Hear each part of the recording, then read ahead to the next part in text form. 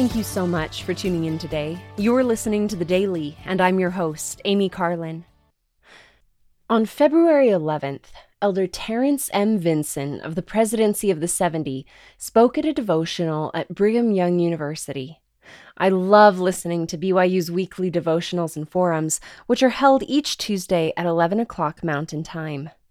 Frequently, a message will touch my heart and stay with me for several weeks. This was one such message.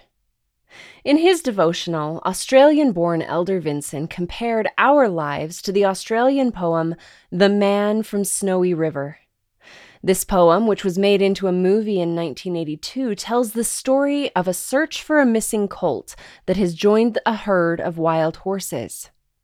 Originally, the other cowboys didn't want the man from Snowy River to ride with them because he and his horse were both so small.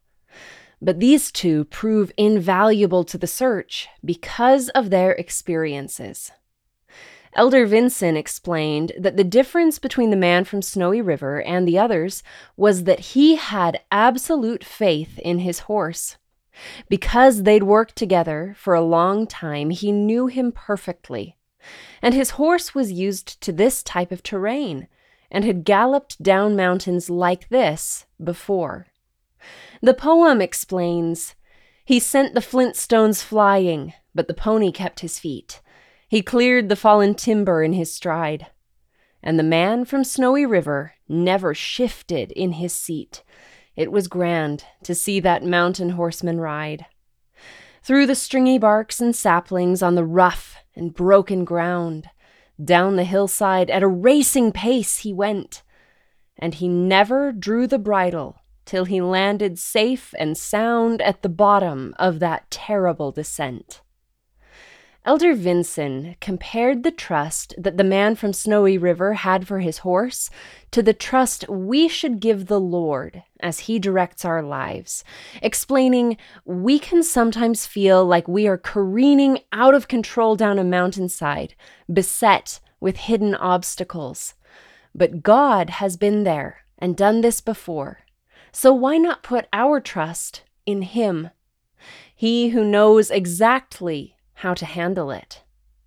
Or do we think we know best and set aside His counsel as we try to go it alone?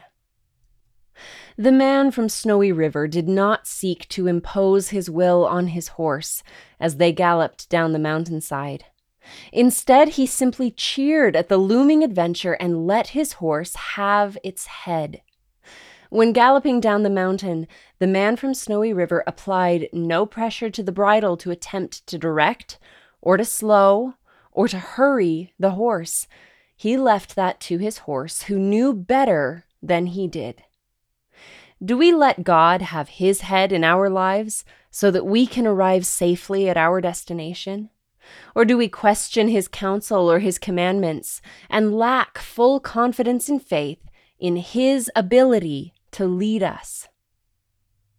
At the end of this famous poem, the man from Snowy River leads the entire herd of wild horses back to the other riders, not just the prize colt that had gone missing.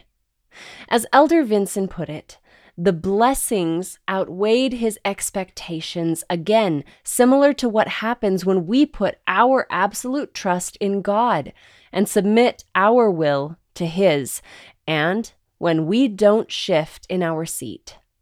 We're the riders, and God carries us. If we are one with Him, He will carry us to our goal.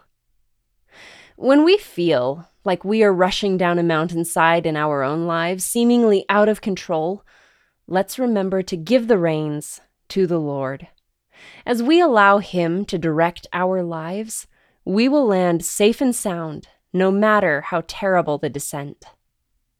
If you would like to read, watch, or listen to Elder Vinson's devotional, visit speeches.byu.edu and look up Meekly Placing Our Total Trust in God. Thank you again for listening today. The Daily is brought to you by The Church of Jesus Christ of Latter-day Saints.